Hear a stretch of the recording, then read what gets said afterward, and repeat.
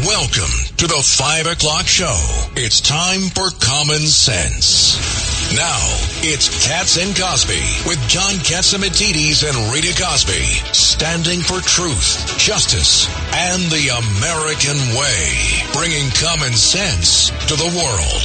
Now, here's John Katzimatidis and Rita Cosby. Well, we're back, and we got more news for you today than Carter has liver pills. I mean, how old is that statement? It still holds up. It holds up. After 50 years. In the studio with us, we have two Democrats and two Republicans. We have Judge Richard Weinberg and Governor David Paterson. Welcome to the Democratic Party. And on the Republican Party, we have Ed Cox, and welcome, Ed. 50-50 this time. Right, and we got some breaking news. Breaking news, WABC. Well, Senator Joe Manchin from West Virginia has decided not to run for the Senate. We look forward to find out. I like Joe. He's a very decent person. I like Joe, and we look forward to see what he's going to do. And further to breaking news, in from West Virginia, where Joe Manchin is not running, we have Congressman Alexander Moody. Congressman Moody, tell us about West Virginia. What the heck is going on over there? Well, it's a very Republican state these days. Joe Manchin could not have gotten reelected. And I'll tell you, the seat is safe Republican now. There is nobody else to grab the banner and run for that seat. So whoever wins the Republican primary, and as you know, I'm running in that primary. I have been for almost a year. And, I wish him the best in his retirement. And, he's worked hard and, wish him the best, but he's too liberal for our state. I knew when he voted to impeach Donald Trump, which he did twice, that he would not run again and couldn't win. And so he just held on for a while and finally decided to go.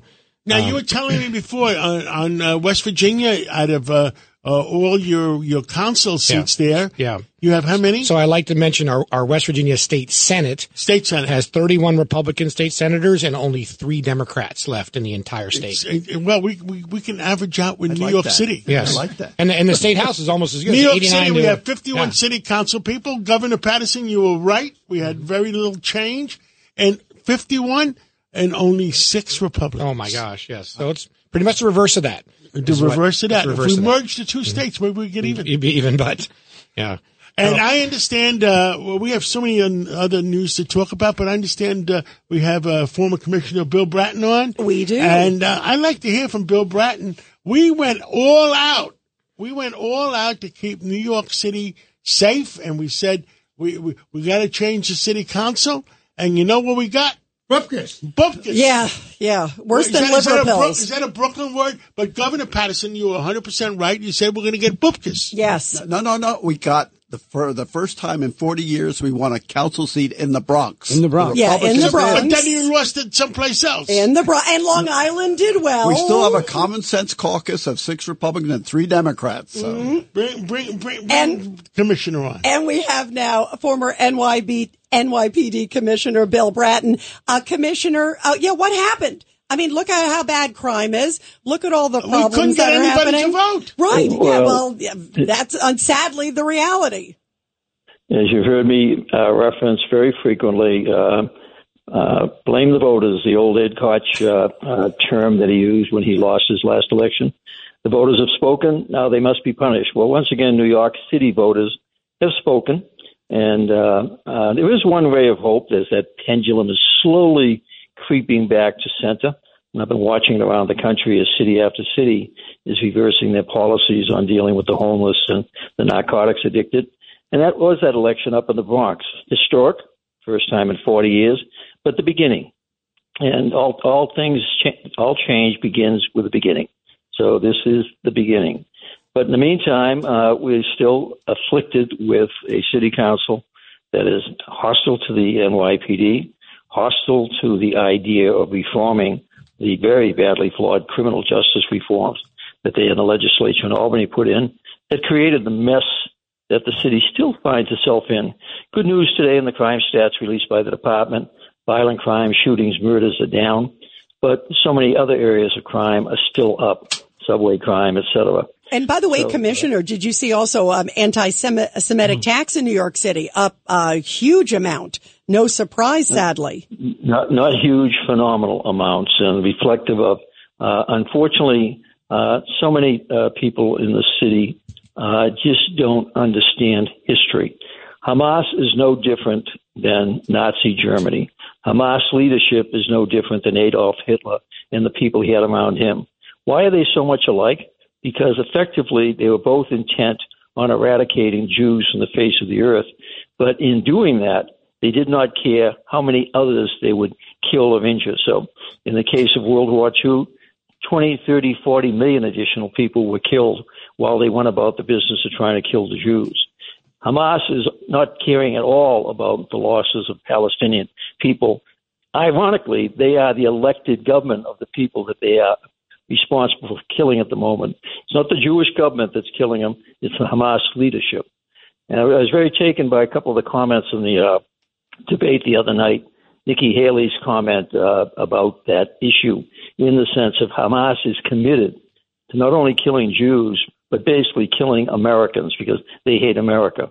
And then Senator Scott, his comment, I love something that needs to be paid attention to. So many of these demonstrators, these students who were here on scholarships, who were here through basically the benevolence of the American government, the American people, they're here as guests. And if they want to go out and raise hell and attack and continue their anti-Semitic activities, well, let's send them back to where they came from. It's that simple.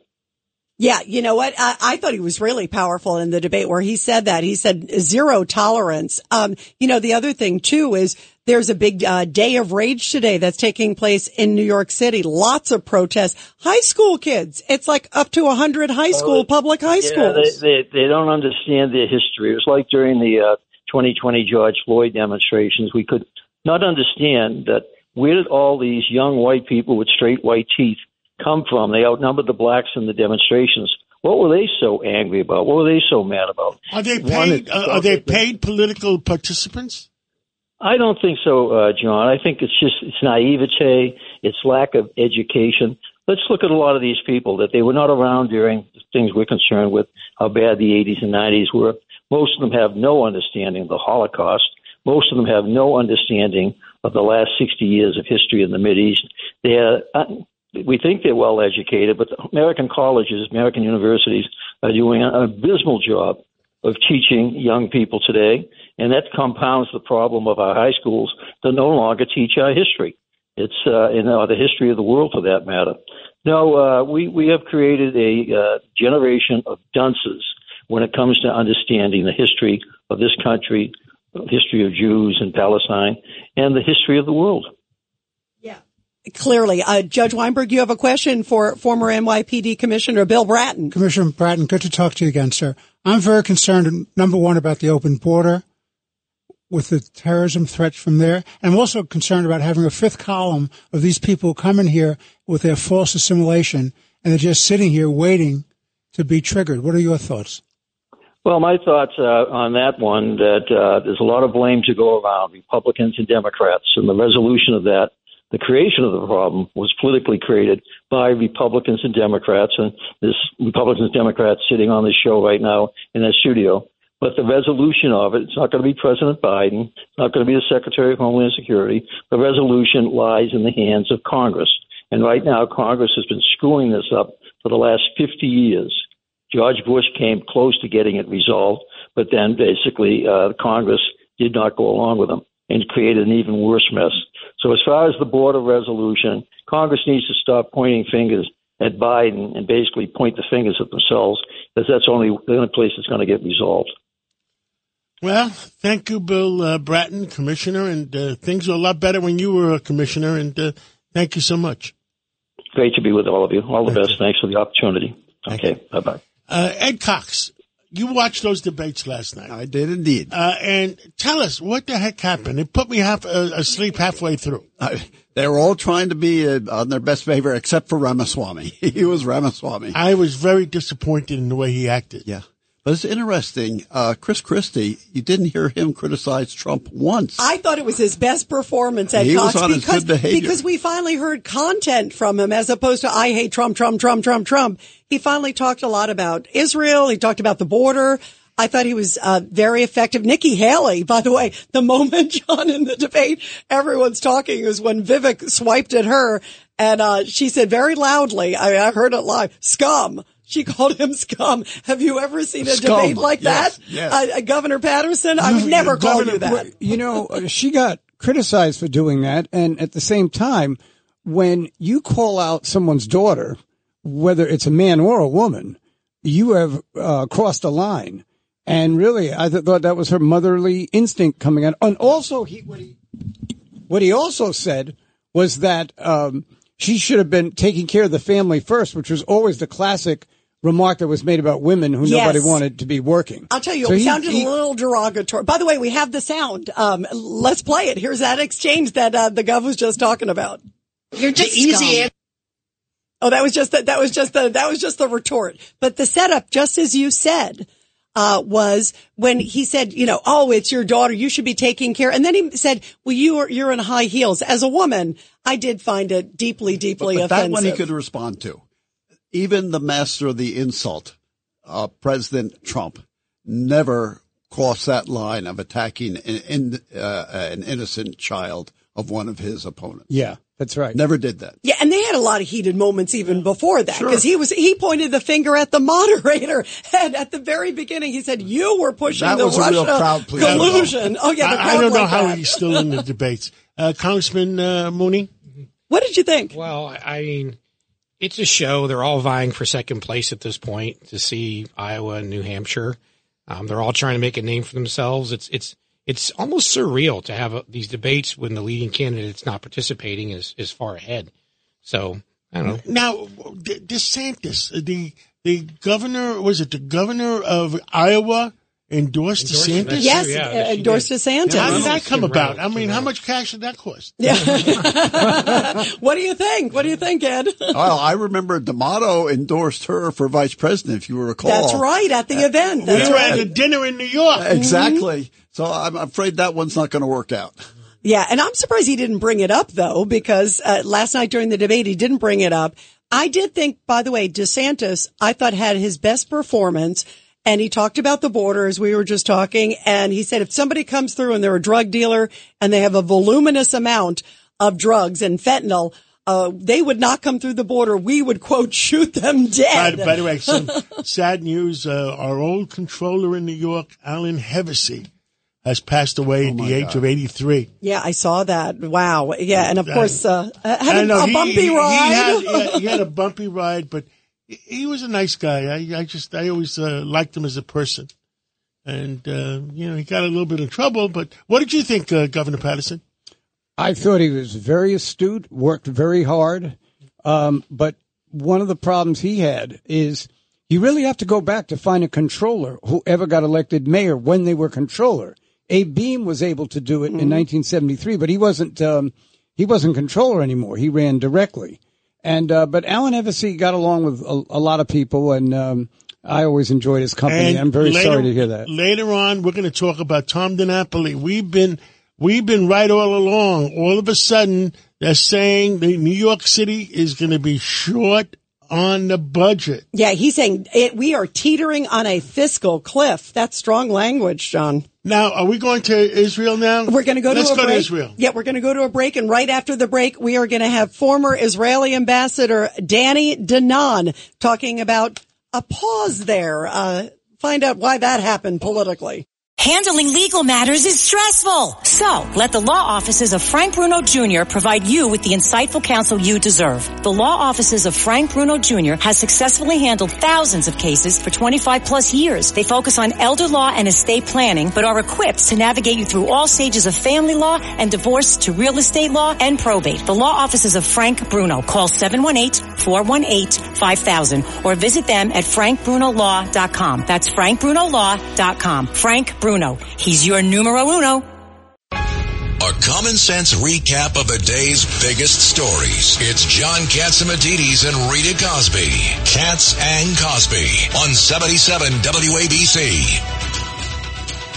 And we are back here on Katz and Cosby. Let's go straight to Israel. And we are talking to the former ambassador from Israel to the UN, Ambassador Danny Danon. Ambassador, it's great to have you back. There's so much we want to ask. Obviously, huge news that now Israel is agreeing to 4-hour pauses. It looks like a daily pause. We've been hearing all the headlines from that the president of United States wanted a 3-day pause. What happened here? Lots of pressure. Well, I'm not sure that it's such a great news. What we are doing, we are fighting evil, we are fighting Hamas. At the same time, we're trying to minimize the casualties to the civilians. So we are encouraging the population to move out, to move south, and so far about 90% already left northern Gaza. And we will continue to encourage the population and to allow them. So every day we're going to have a corridor of 4 hours where the residents of Gaza will be able to move out. We will guard them because Hamas is targeting those who want to leave. And we will provide them a corridor where they can move south, go to the southern part of Gaza where they will meet representatives of different NGOs who will supply them with their necessities. So we are not posing. We are not having a ceasefire. We are determined to fight Hamas until we eradicate Hamas. We haven't forgotten the atrocities. We haven't forgotten the hostages. We're talking about babies who are for more than a month in tunnels, including 9-month-old baby. So we are still in a war. Yeah, absolutely. And that's the question. A lot of people are saying, because you're right there, right inside the tunnels. The video came out a few hours ago where they were in the tunnels, and you've gotten, it's more than 100 targets there. Do you feel, is there frustration that there's even a 4-hour pause when obviously you've got a brave mission ahead? Can you hear us, Mr. Ambassador? Can you hear us, Mr. Ambassador? He's going to call us back. But it's interesting. You heard what he just said, that it's not a ceasefire. They're very clear. Of course, the president wanted a 3-day pause. It seems like he would like a ceasefire. Oh, here he is. We got the ambassador back.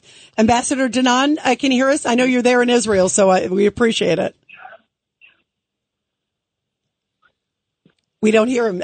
We're trying to get that back. Needless to say, they're in the middle of everything going on there. But Ed, it's interesting, the verbiage coming. It is. It's only 4 hours, and it gets out a lot of civilians. They can get out. Also, it permits some of the Hamas people to be able to surrender. Well, there's a lot of controversy around. There's a lot of controversy around that President Biden is trying to force them to cooperate and not on those 4 hours. Once the president and is he threatening to take away their aircraft carrier or what? Yeah, that's what you wonder. I mean, you wonder. We're giving them $14 billion. We passed that bill in the House of Representatives last week. And I thought Hamas wasn't letting people leave for a long time. So it'd be interesting to see if Hamas tries to stop them. And, I mean, we need to eradicate that organization. 1,000%. That was Congressman Moody. Nice. And anybody else have any comments? Judge Weinberg. I'll tell you what's upsetting to me. We've had over 40 attacks against U.S. military installations in the Mideast by Iran and Iran surrogates, and we have not responded in anything other than a joke. They're bombing empty weapons caches. When are they going to take this seriously? The danger is if they don't respond forcibly now, the war is really going to escalate. It's going to become a worse war if they fail to act responsibly. And so far, this administration has failed to act. Yeah, and they have just been, to John's point, I think, so light and also pushing behind the scenes. I understand we have the ambassador back on again. We're going to try again. Obviously, he's right there in the middle of Israel, so we're glad that we can even get you. Ambassador, can you hear us? Yes, I can hear you now. Oh, great. We were just saying, because you have had just obviously a lot of success getting into Gaza. Is there a concern, even if it's just a 4-hour pause? It seemed that Israel didn't want any pause, understandably, because they want to eradicate these horrible terrorists. Is there a frustration that there's even a pause? Well, we have to understand that every pause or a ceasefire is a threat to our troops. It will allow Hamas to regroup, to find out where the soldiers are positioned, and it will mean that there will be more casualties to our forces. So that's why we are doing our best to allow the population to move south, but we should not allow Hamas to regroup, to get supply and weapons to the tunnels. We know it's going to be a long war, so we don't need to give any resupply to the Hamas. We have to fight until we win. Ed Cox? Yes, and what advantage can the IDF take of this pause? Can they move into better positions? There's a chance for Hamas people who want to surrender? Absolutely not. We have no advantage of such kind of pauses. On the contrary, as I mentioned, today the people in the area where we maneuver, you have many Hamas that are not fighting with us. We have to make it clear. They are cowards. When they came to butcher the families in Israel, to kill women and children, to rape innocent girls, they were brave. But now when we are inside, they are not even fighting our troops. They are hiding like cowards. So I think they will take advantage of the ceasefire in order to move to different locations and to hide for our forces. So how much, Mr. Ambassador, was this pressure from the United States or others? Well, there is pressure, and people speak about humanitarian needs, but what about our humanitarian needs? What about the kidnapped Israelis in hostage? So I think we should understand that we are fighting for our life, not only for Jews in Israel. We have seen the pictures from universities in the U.S. as we speak, the terror attack in Montreal, in France, in the UK. So, it's about the Jewish existence. We realize that, and that's why we have to make sure that we send a message to all of our enemies. We are here to stay. We are capable of fighting back, and Hamas will be eradicated. It will be a lesson to the people in Lebanon, to the people who are promoting anti-Semitism in the U.S., to all of those who are supporting evil. And we are talking to former Ambassador Danny Danon from Israel and former Governor David Patterson. You have a question?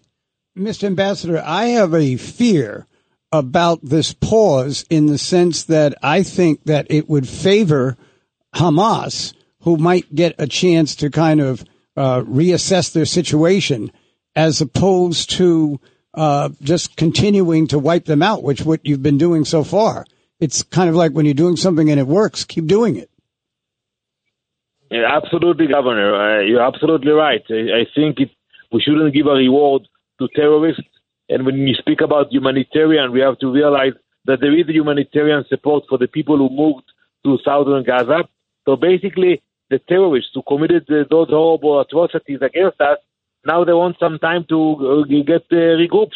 Imagine that you fought Al-Qaeda, and Al-Qaeda would have told you, listen, we need some more time to build our forces and to get ready for your Marines coming after us. It doesn't make any sense.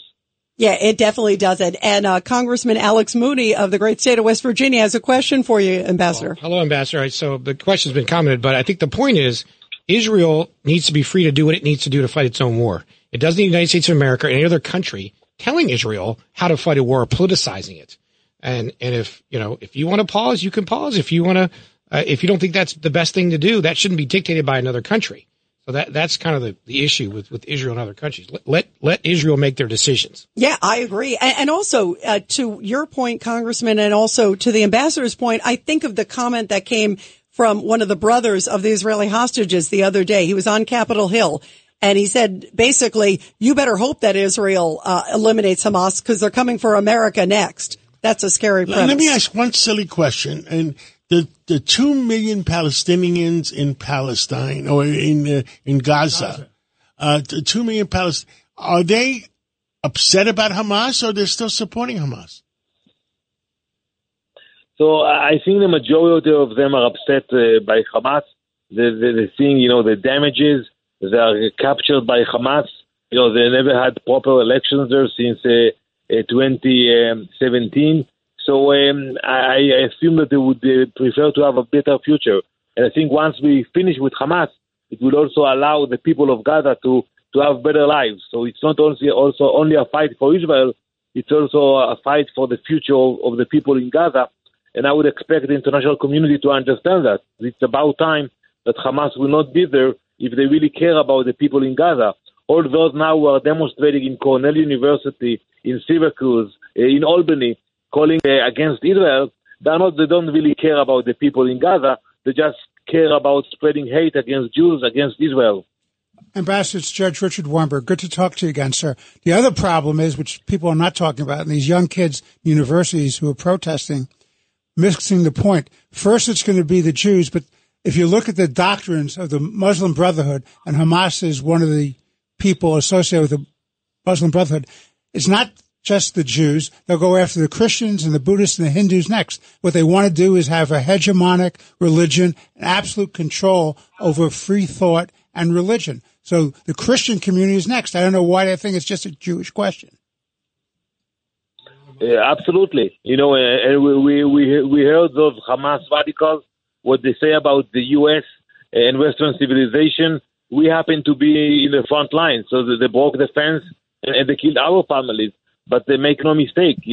Once they will have their capabilities, they will attack Europe, they will attack the U.S. And we saw what happened in 9/11. They brought from the Middle East, they brought the evilness to the streets of New York. Ambassador, one additional thing. Who is the evil one in Iran who paid those Hamas people to come and attack? In your opinion? It's not one person. It's the entire regime in Tehran. They export the radical ideas. They're spending billions of US dollars every year on destabilizing the region. They send rockets and technology to Hezbollah in Lebanon, to different militias groups in Syria and Iraq and Yemen, but also to Hamas. And we can tell you for sure that the people who attacked us on October 7th, some of them were trained in Tehran. So that's what they are doing, exporting radical ideas. Yes. And I understand they paid 10,000 Hamas's $10,000 a piece in cash or whatever. And that's the people. So the 10,000 Hamas people attacked Israel, made Israel miserable, and it also made Palestine or Gaza miserable. Absolutely. And that's why, now we're dealing with Hamas. Iran is the real enemy in here, and somebody should take care of Iran. Yeah, but we're still, with all the money going towards the oil money. I mean, nothing's changed with that, John. We're giving Iran the money because now President Biden is allowing them to do 3.5 million barrels a day at $90, $100 a barrel. That's $2 billion a week we're giving Iran every week. Well, that's what's so crazy. To John's point, the ambassador, they are still flush with money. How else are they buying the weapons, doing all these things? I mean, it's crazy, ambassador. There's so many people here in America who are saying, enough, put your foot down with Iran. That's the answer. Now we are dealing with the proxies, but it's like a chess game. They're sending the soldiers to fight us, but at the end of the day, you have to strike the king and the queen. And when you want to win, you have to go strike Iran. Ambassador, my opinion, you got to go into Iran. Somebody has to, whether it's the Mossad, whether it's the CIA, and kill those guys, because when we got rid of Bin Laden 10 years ago, whenever it was, we had peace for 10 years. My opinion. I agree. And wherever you see instability and violence, you can find the fingerprints of Iranian money in the region. The grenades, the RPGs, the drones, everything was paid by money that came from Iran. Ambassador, I miss you in New York. When you get here, I look forward to seeing you. Thank you, John. Thank you. Thank you, everybody. Thank you, Ambassador. We love you. Let's take a break, and when we come back, we have former Congressman Pete Huckstrott talking about how it's time to pull the plug on forced electric vehicles. It is ruining America. Let's find out what he has to say about electric cars. Let's take that break. You're commuting home with Katz and Cosby. Now, here's John Katzimatidis and Rita Cosby on 77 WABC. And we are back here on Katz and Cosby. John, we always talk about EVs and some of the issues. And joining us now is former Michigan Congressman Pete Hoekstra, also former ambassador to the Netherlands. And Congressman, it's so great to have you here. You know, you wrote a really powerful story. It was in the Gatestone Institute, and the headline is "Time to Pull the Plug on Forced Electric Vehicles." I agree with you, but tell us why you wrote it. Well, I wrote it because it's so obvious. I mean, you have our Secretary of Energy who's going out promoting electric vehicles, and she has to have somebody in a gas-powered vehicle drive ahead so that, you know, when she gets to a charging station, there's actually a charger available for her. But, you know, the trillions of dollars that the federal government is pumping into promoting electric vehicles is being wasted. The technology is not there. Consumers don't want them. You know, inventories are building up on car dealer lots. The automobile industry, I think Ford's losing $32,000 every time they sell an electric vehicle. You have Rivian, I think, is losing $37,000 per vehicle just because the government is forcing them in that direction. You know, it's actually business malpractice for people like the CEO at Ford, the CEO at Rivian, to be, you know, investing in these kinds of technologies that aren't ready. Congressman, it's Judge Richard Weinberg, sir. Good to talk to you again. What I'm concerned about is the statism involved in this industrial policy. This is supposed to be a free market country where I have consumer choice, and I'm able, if I want an electric car, Congressman, I can get an electric car. If I don't want an electric car, I can get a gas-powered car. Why is the government imposing on this? What kind of fantasy land are they living in when the infrastructure is not there to do the job? Well, you're exactly right. You and I aren't living in fantasy land. We're living in the real world. We see that it won't work. It's government that's living in fantasy land. That the technology is there, but most importantly, they think consumers are there, and consumers are proving it every day when they purchase cars. They're not buying them anymore. One quick anecdote for you: there's a small little township in northern Michigan. The Chinese Communist Party, in coordination with Goshen, a Chinese company, wanted to build a plant in that community. Governor Whitmer is in favor of it. The state legislature is in favor of it. All the business development people are in favor of it. They're bribing this little township, promising billions of dollars in investment. You know what happened yesterday? They pulled the plug. They pulled the plug. Every single local official that supported that we could recall, they were recalled. The people said, we don't want the Chinese communists in our community. We don't want an electric battery plant in our community. We don't want government telling us what to do. We don't want the environmental risk. One of the guys who replaced the existing township supervisor in a recall election, and remember, recalls are hard, he won with 73% of the vote. American, and that was after they were being bribed with $1 billion. They said, no, we don't want the money. This is, leave our community alone. We'll make our own decisions. We want freedom. We don't want government coming in from Lansing, from Grand Rapids, and coming into our little rural. And Congressman Mooney, you have a question? I was just going to emphasize, Judge Weinberg said it, but when these electric vehicles will work, when the free market demands it, when it makes sense economically and it's convenient, that's when it'll work. The government should not be picking winners and losers in the energy business. That's the point I wanted to make. And look, in West Virginia, we call these electric vehicles coal-powered cars because the energy has to come from somewhere anyway. Yeah. These are coal-powered anyway. Now, the other thing I was told today, I was talking to a scientist, and you know how we're under attack continuously from China in different situations? Well, one electronic pulse, I forget what that is, one pulse can knock out every electric car in the United States. That's Did you hear that, Congressman? Yeah. That's amazing. Absolutely. We're putting ourselves at risk to the Chinese. This is absolutely a foolish policy.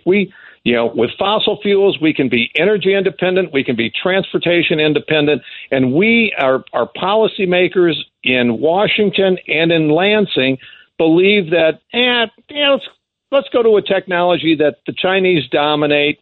Let's put our transportation into a technology that the Chinese dominate. They make we'll be fine. They make 90% of our antibiotics. I hate for them to get mad at us. Yeah, right. I mean, we saw what that was during COVID, all the PPE. Remember all the stuff we're like beholden to. It's crazy, Congressman Mooney. Yeah.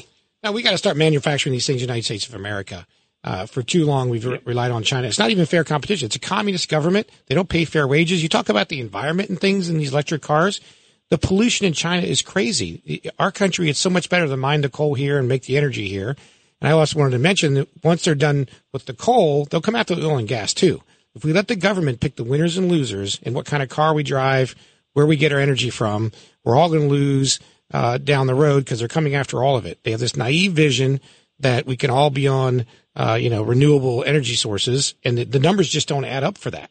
But it will work if they make it kind of feasible. Yeah. And the hybrid cars are kind of popular, don't you think, Congressman? The hybrid cars are more popular. Some of them. I have a hybrid. Hybrid sales are up by 37%. I own a small Ford Maverick truck. I get 45 miles per gallon.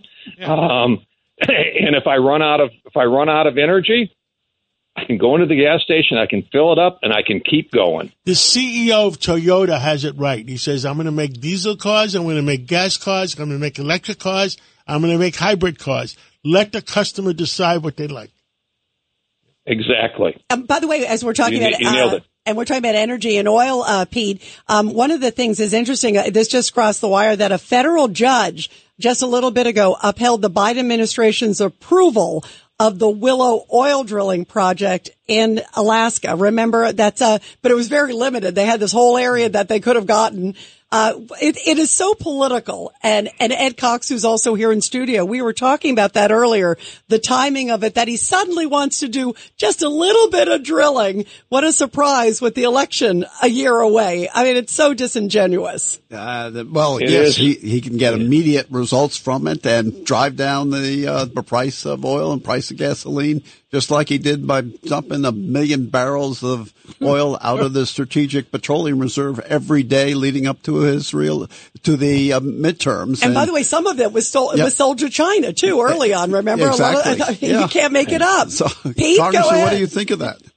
Yeah, no, you're right. You can't make it up. The good news is consumers, American grassroots, are figuring this out.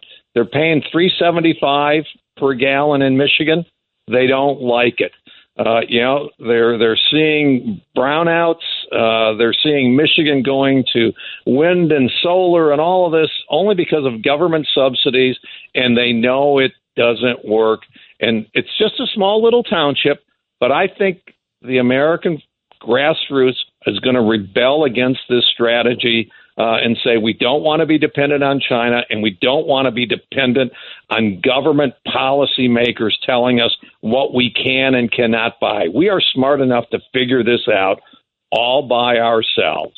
Yeah, I agree. Congressman Pete Huckstra, thank you so much for joining us. We really appreciate it. Such an important topic. Always good to be with you, Rita, and say hi to Ed for me. I will. Ed's listening. He's here. Yep, thanks. Okay, thanks so much. Great. Thank you. Thank you, Congressman. And still in the studio. I'm glad you're here, Congressman Alexander Mooney.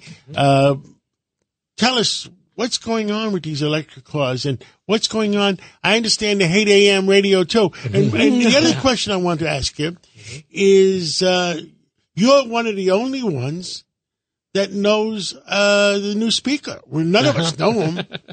Well, he's a good conservative man, and they're attacking him because he's conservative, and as if he's, they called him names like, well, we voted for him for speaker because he's conservative. He's well liked. He was lower key. He was the head of the Republican Study Committee, which is a conservative organization. He's very good on policy. He's a kind man. He's very religious. which we like. That's a positive. They're attacking him for believing in the Bible. I was going to say, if you listen to some of the, like the liberal media, that's like a negative that he believes in the Bible and has faith. It's crazy. It's stunning. They're attacking this man for believing in the Bible. Well, that's why we put him as speaker. We believe the Judeo-Christian values of this country. He's a good man. Everyone likes him. We went through a lot of missteps. Like, I was a big fan of Jim Jordan. I supported him wholeheartedly. I also was supportive of Steve Scalise and others, and we had several missteps. Finally, we got to a point where everyone liked the guy. He's conservative. He actually got every vote. Every Republican member voted for him. And the Democrats were very anxious for us not to come to a conclusion there. But we're right back to work now. We're getting back to the spending bills. He's doing a good job leading through that. But all of us have to be there. It's not just, Speaker's just one man. And all of us have to be together here and grassroots. Nobody in New York knows him. And he's just... Yeah, stranger. By the way, you're also on the Financial Services Committee. Correct. Tell us about, because crypto probably is a hot issue, right? Well, yeah. I mean, we've discovered Joe Biden abusing his powers left and right. He's trying to do a pilot program to create a whole new cryptocurrency, digital dollar, they call it, get rid of cash. It's up to 37,000 Bitcoins today. Mm-hmm. And every crooked prime minister of every country buys them. Don't forget the cartels. Don't forget the terrorists. It's a good currency to money launder. And the dope, and dope pushers. Yeah, you forgot that, right? and if the government's, monitoring it, they're monitoring you and your purchases. They would get to this system where they start to, punish what they believe bad behavior, like maybe you buy a gun, and reward what they believe to be good behavior. But Biden's doing something, right? The president, you were mentioning, the president's talk about that, because that's interesting. Yeah, he has a pilot program doing it through the Fed, has a pilot program that they're asking banks to get involved in now, and the White House has their own study group on it. And Congress has never authorized this. So even no matter where you stand on the issue, Congress has to authorize this type of stuff. The president doesn't have the power to start a digital dollar program or even do a study on it. So I have an amendment passed on the bill. We're voting on financial services bill to shut down that White House policy research area on the digital dollar. But every American should be aware of this. They use this to look at you. Your privacy will not be respected if there's a digital dollar. The government will know every purchase you make. And, in China, they use this to decide who's a good citizen and who's not a good citizen. But your right to privacy and your freedom is at risk with this. And the bottom line, the U.S. dollar is on the full faith and credit of the United States of America. And we have $33 trillion in debt and growing. So that's become less popular because the federal government has done a good job managing our money. And that's led to the rise of the Bitcoins and things like that. Now the government hates the competition. The United States government hates this kind of competition. So they want to then get in and reassert control. It's very scary, and we're fighting it. We do have a majority Republicans in the House, at least, and we're fighting these things. Well, bravo. We got to take a break right now, and when we come back, we got Dick Morris, and he's always very interesting. It's a common sense recap of the big stories. It's Katz and Cosby on 77 WABC. Well, we're back, and we're waiting looking for Dick Morris. Looking. I don't know where Dick Morris is. Is that like where's Let's Waldo? go back to talking to the congressman here. I understand that the Speaker, Mike Johnson, has not voted with the AM radio folks. And we have a legislation to require the AM radios to be carried in all the car manufacturers. Recently, a few car manufacturers, especially these newer cars, are very electronic. They don't want to be bothered with carrying the AM radio anymore. So we need to make sure that they carry that. It's very important, particularly in rural areas like West Virginia. Well, let me tell you something. If Mike Johnson doesn't support AM radio, I'm not supporting him. I don't blame you. I'll deliver that message to him. Absolutely. Yeah. And joining us now, by the way, we've got Dick Morris, the pollster and also longtime advisor to Clinton, also to President Trump now, and others. Dick, we want to get your take on the debate last night. Obviously, Trump had a competing rally at the same time, but who won the debate, and what did you like? Well, I thought Trump won the debate. I was at the rally, and his performance was immeasurably better than any of the others. And I think that this was the single most boring debate in political history. I mean, it signified absolutely nothing. There was no chance any of these five have to be the nominee or the president. And the charade that they're auditioning for Donald Trump to be named vice president is absurd. Donald Trump will never name as a VP somebody that ran against him. If you want to ask about the high school debate that was broadcast. I didn't really see it. I was at the rally. Now, what did you see any of the, did you see some of the headlines say, this is with the scum line from Nikki Haley is what everybody's getting because Vivek was going after her. Well, how does that play, Dick? Well, Vivek deserves it because he's advocated cutting aid to Israel, literally. He said we should not give Israel more money than we give any of the states in the Middle East. And that entails a cut, and they'll have to live without it. And he also said that the dispute between Russia and Ukraine was not worthy of American aid, but mainly his comments about Israel. And if they're to put it bluntly, ill-timed. Yeah, for sure. Ed Cox has a question for you, Dick Morris. Right. His sparring partner is Nikki Haley. It doesn't take a lot to do well. Yeah, no, that's true. They were sparring partners. Ed Cox, go ahead. So, Dick, way back 94, President Clinton gets really thumped, loses both houses of Congress, and he calls Dick Morris to help him. Given where the polls are, has President Biden called you yet? No, I don't think so. I doubt it. I don't think I'll hear from him. But do you believe he's in deep trouble? Yeah, and I don't think he can be brought out. The essence of my strategy with Bill Clinton was to abandon fierce partisanship and come to common sense solutions that the entire country would support. And so, for example, on welfare reform, not resist it as a Democrat and not cut the benefits as Republicans propose. Instead, impose time limits and work requirements. And I think that kind of common sense, moderate approach would have made sense, but it's too late for Biden. He's so far committed down the road of this insane leftist policy that there's no way that he can come back to the center. Even if he could walk, he wouldn't come back to the center. So now, Dick, you have a new book out. It's called Corrupt. The inside story of Biden's dark money. It's been 24 hours since James Comer subpoenaed Hunter Biden and James Biden and other family members. Where is this headed? What do you think? Where is this going? Well, it's headed toward impeachment, obviously. And I think there are the votes in the House for that. I think that there'll be an acquittal in the Senate because there's the party lines are too solid on that.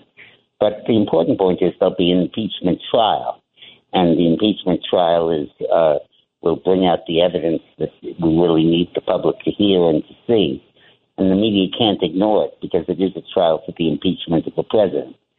So it's a way to get that information out there, and I think that will be very effective. When people take one look at what Biden has done, it will really change their opinion. In my book, I take 20 actions that Biden has taken, or inactions that have been in China's interest and against the United States' interest. Start with a very simple one, that he never investigated why China was making a virus that would be more deadly and more communicable. What were they planning to do with it? And was the virus released as part of a biological attack on the United States to try to stop Trump from being elected? It was released right at the start of 2020. And I don't buy that either a backbite did it or that this was a lab leak. I think this was the first use of a biological weapon against the United States. Wow. By the way, Dick, we also have Congressman Alex Mooney here from the great state of West Virginia for a question for Dick. Well, thanks for your comments. You believe in the old saying, turnabout's fair play. After all they did to Donald Trump, they shouldn't be surprised that now we're subpoenaing Hunter Biden and others. And actually, I think you think those who point the fingers are really the guilty ones, would you say? Yeah. Well, I think Biden's formula is simple. The Democrats' formula is simple. Accuse them of doing everything we're doing. Now, are you still going to run for senator against Justice? Of course. The question is he still going to run against me? Because he can't beat a real conservative in a primary. Okay. Yeah, we had breaking news before. We had the congressman announcing it that he's running for Senate, and on top of breaking news that Joe Manchin is not running for Senate. Yeah, interesting times in West Virginia. We're so happy to have you here, Congressman. It's really on the hot seat. Thank you for being here today. Awesome. And, Ed Cox, thank you, and Governor Patterson. And Judge Weinberg, and thank you, Dick Morris, for calling in, and keep doing the right thing for our country. And Rita, what do we all stand for? Truth, justice, and the American way. God bless America. And West Virginia.